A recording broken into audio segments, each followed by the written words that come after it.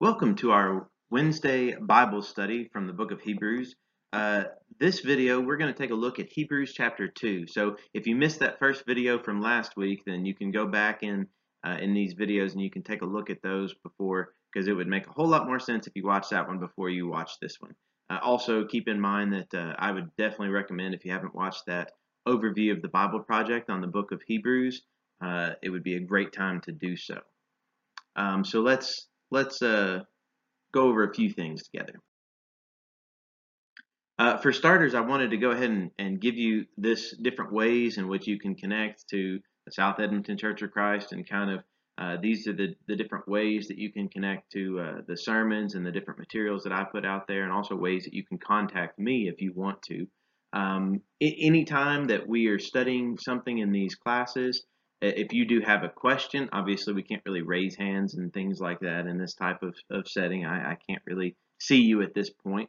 But if you do have a question, or if maybe something that I said wasn't exactly clear, then you can email me, or you can give me a call, or just contact me some way, and we can still kind of cover some of those questions. I know it won't be quite as real time, and sometime we'll pass, but I might also put some additional videos that kind of go along with those questions, something like that. Or if you just have some question entirely something not related to the book of Hebrews, that's fine too. We can address some of those, and I most certainly could put out some separate videos in those cases. But here's some different ways that you can connect with me.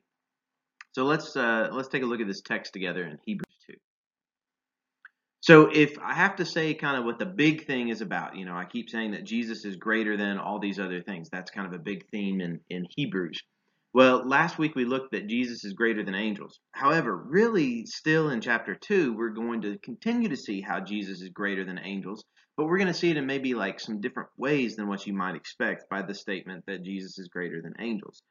Even maybe in chapter 1, it was revealed in different ways than what you might have expected as well. But here in chapter 2, a lot of what we're going to be covering is going to be kind of the subcategories. So this first subcategory that takes place on these first 4 verses is that the salvation that we have under the new covenant, it's a greater salvation.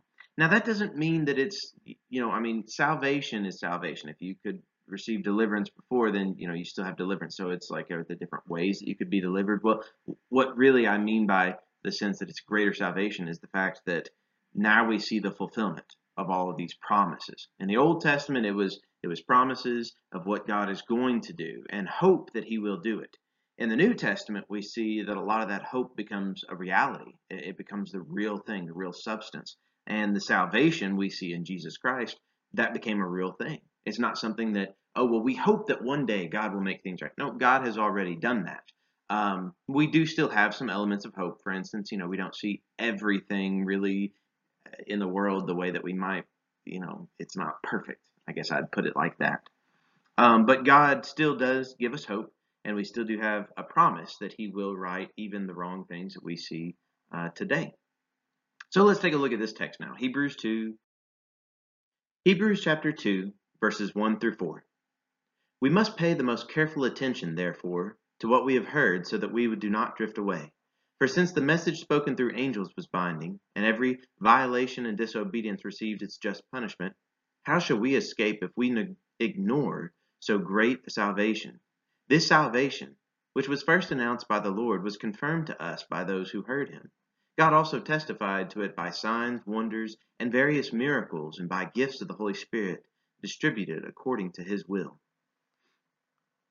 So in these first 4 verses of this chapter, what we see is the need for us to pay close attention. Most careful attention is what the Hebrew writer says here in the first verse. Making sure that we follow what God has done for us, what He's laid out for us, because things are different today. If we look at the Old Testament, if we see that, look, if you broke the law, you received that certain punishment. Well, if that was so true in the law of Moses, then shouldn't it also be true with the law of Christ in the commands that He gives us?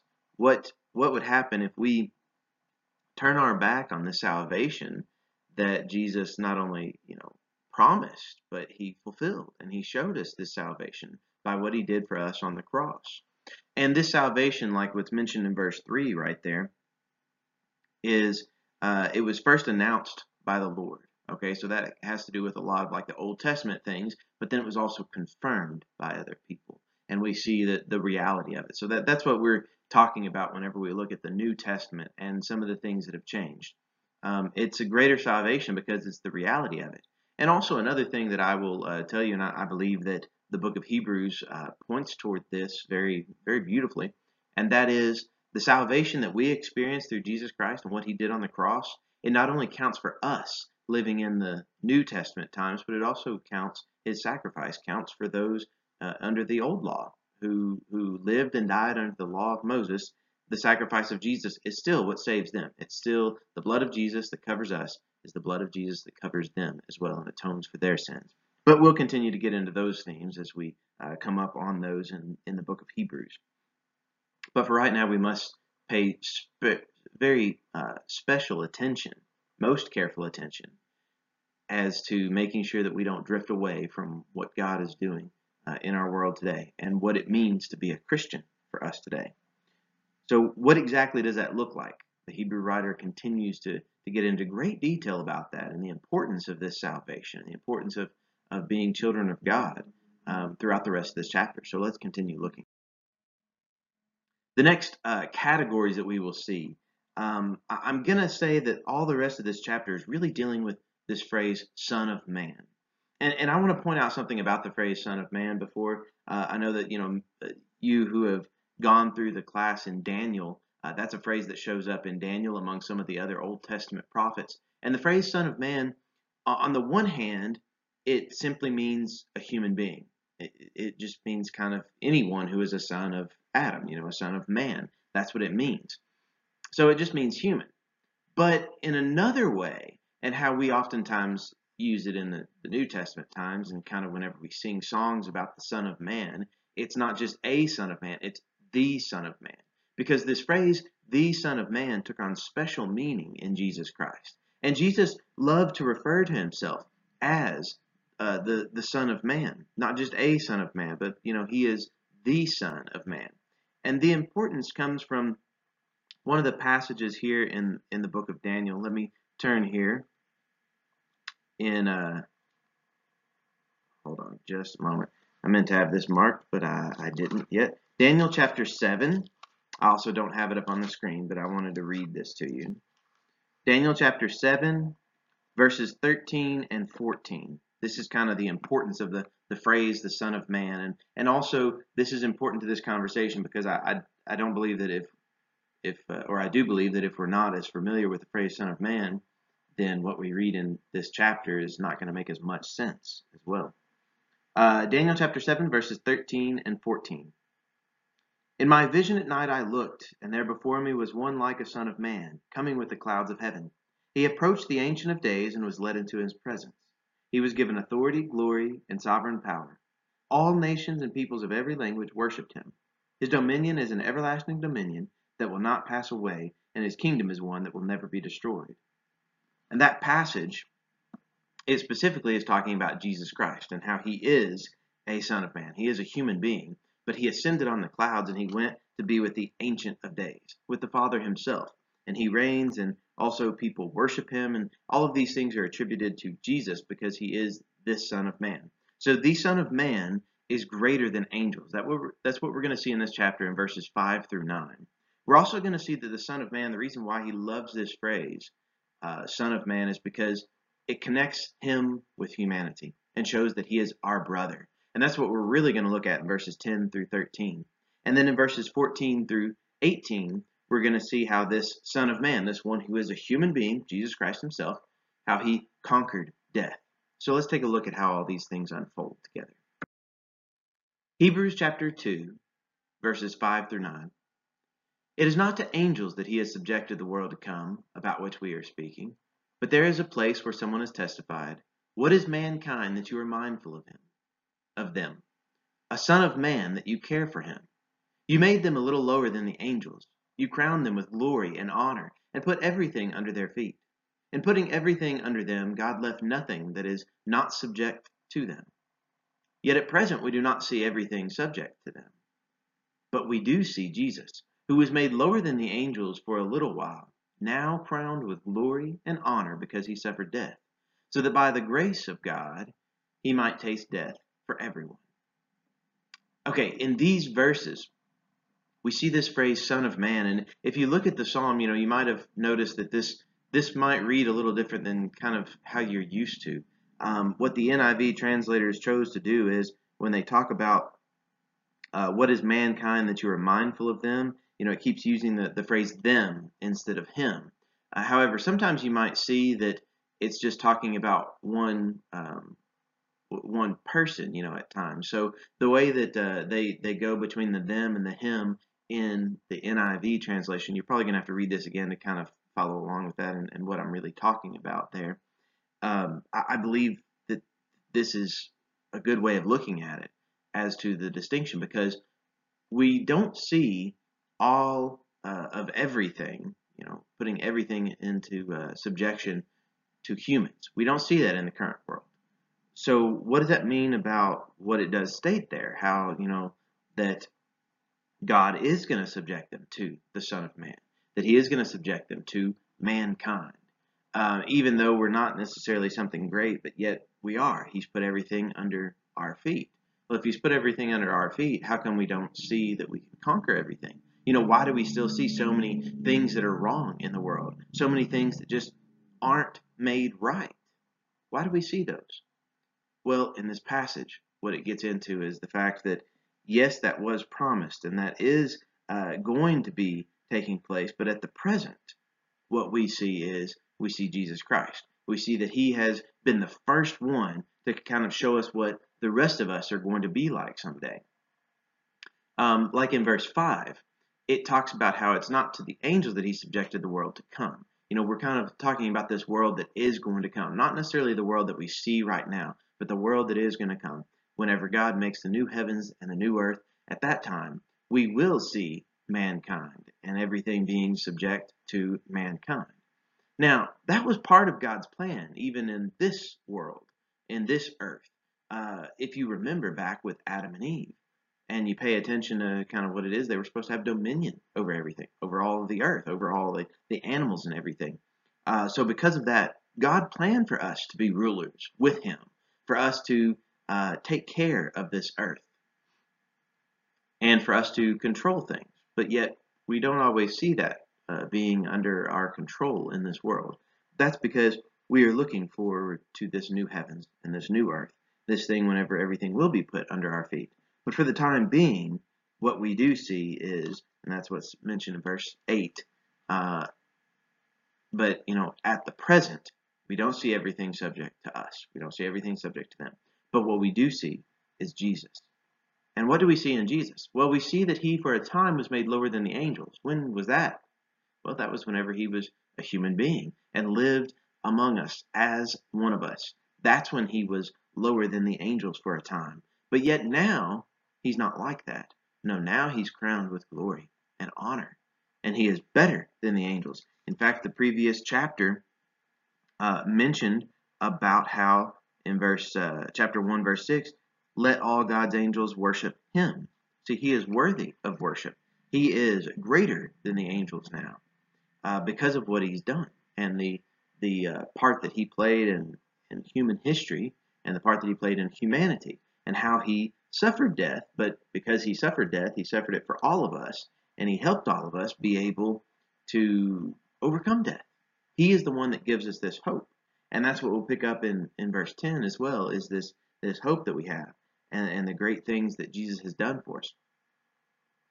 So before we get into verse 10, the next slide, it's going to pick up in verse 10, but I want us to make sure that we connect it to verse 9. So I'm going to read verse 9 again, and then we'll go to this next slide. So verse 9 again, but we do see Jesus, who is made lower than the angels for a little while, now crowned with glory and honor because he suffered death, so that by grace of God he might taste death for everyone.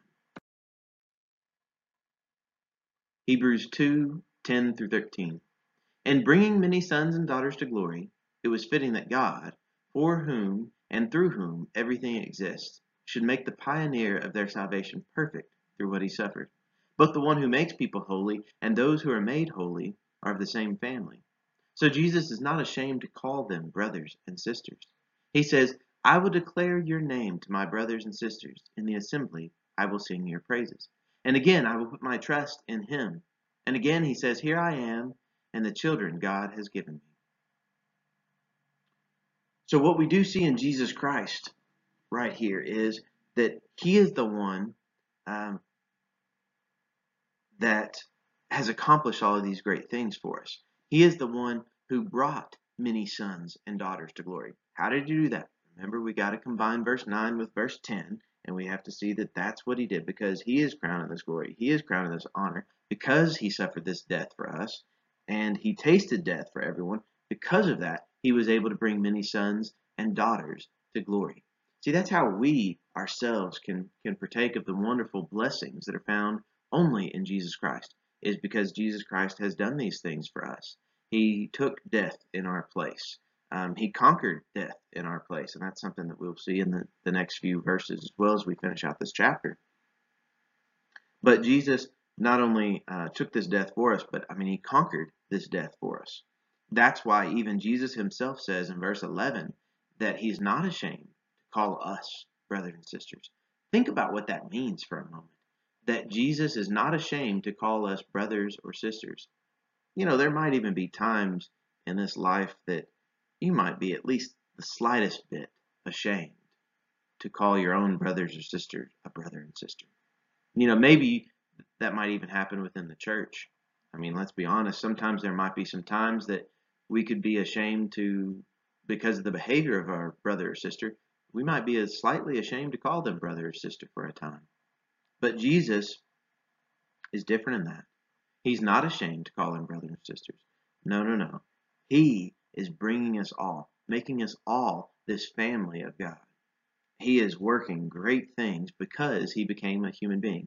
Jesus did not become an angel. He wasn't an angel beforehand. No, he was the Son of God. He is the Son of Man. He himself became a human being. He is God in the flesh, just like what John 1, verses 1 and 14 talk about. They talk about how Jesus is God. He was made a human being for a time, and whenever he became a human being, he did great things in the world and showed us wonders about being able to have hope in the future, about being able to take part in this sons and daughters of glory that he does. He can bring us into that. The reason why he can bring that is what he did on the cross for us, what he did throughout his whole life for us. And the rest of this chapter goes into even a little bit more details about the great things that Jesus did for us on the cross and how he conquered death. So let's take a look at those. Hebrews chapter 2, verses 14 through 18. Since the children have flesh and blood, he too shared in their humanity, so that by his death he might break the power of him who holds the power of death, that is, the devil, and free those who all their lives were held in slavery by the fear of death. For surely it is not angels he helps, but Abraham's descendants. For this reason, he had to be made like them, fully human in every way, in order that he might become a merciful and faithful high priest in service to God, and that he might make atonement for the sins of people, because he himself suffered when he was tempted. He is able to help those who are being tempted. So this passage right here shares with us exactly how Jesus Christ conquered this death, that he did share 100% in our humanity. See, I believe that we as Christians, we have got to be very careful in how we understand and how we talk about Jesus. Because on the one hand, we could emphasize that Jesus is God, so much so that we just kind of, oh, well, yeah, he was tempted in the wilderness, and yeah, he was tempted in his life, but he was God, so we know he was going to make it. And, we just kind of excuse away some of the trials that he went through. However, if we take the opposite side of that, and if we try to emphasize that he was a human being, and we emphasize that so much that we take away from the fact that he was also God, then we can be left with, well, he was a good man, he was a great teacher, but was he really God in the flesh?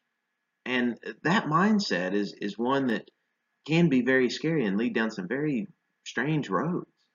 But in Jesus Christ, we got to understand he's both of these. And if we emphasize his humanity too much, then we might miss the fact that he is God in the flesh, and that's very powerful. But if we emphasize that he's God in the flesh so much, then we can take away from the humanity, because as in verse 14, he shared in our humanity completely. And the reason why he shared in our humanity completely is so that he could break hold of this power of death, so that he could conquer death, and he could conquer the devil, as what's even mentioned here in verse 14. That's how he was able to free us. He's able to free us from this fear of death. You know, many people throughout history have tried to find different ways of being able to escape that fear of death. Sometimes even Christians have at least somewhat a fear of death. Sometimes people might even word it like this, that, well, it's not dying that I fear, it's just kind of the process of it. You know, it's getting to that point. You know, we want what's on the other side, but we don't always want to go through death in order to get there. We sometimes do have this fear of death. A lot of it comes down to it's just the fear of the unknown. However, in Jesus Christ, it's not unknown. He's gone there. He's come back. And he's told us there is hope. There's hope not just for him, but there's hope for you. There's hope for me. There's hope for us all. He himself became one of us. And he died, but he conquered that death. And he did become fully human in every way. That's stressed not only in verse 14, but it's also mentioned here in verse 17. This is also where he connects, and I believe this is the first time that we've seen him really being connected to being a high priest to God. And that's one thing that we're not going to get much into detail just yet about Christ being our high priest, because the Hebrew author is going to devote chapters to that, really, and a lot of the sacrifice that high priests would offer. Well, Jesus Christ is better. He's a better high priest. But right here, he most certainly is a faithful high priest. He's one who is a human, and he's one who has done all these things. He's made atonement. He's taken care of our sins. He's done away with the punishment of our sin, because he himself took it upon himself. He kind of, absorbed it, I guess, if you want to look at it like that. But in verse 18, we see this verse at the end of this chapter to remind us that he did suffer whenever he was tempted. Once again, we don't need to focus so much on the fact that he was God and take away from his suffering that did take place, and take away from those temptations, because they were temptations. They were struggles. They were sufferings that Jesus Christ endured, and he overcame. That is how it gives us hope that we too can overcome. We can have that hope of being just like Jesus Christ, and the same type of body that he raised with and that he continues to have even to this day. That's the same type of body that we ourselves will one day receive as well, because he's a human. Still, he's a human. He is still God. We are going to always be humans.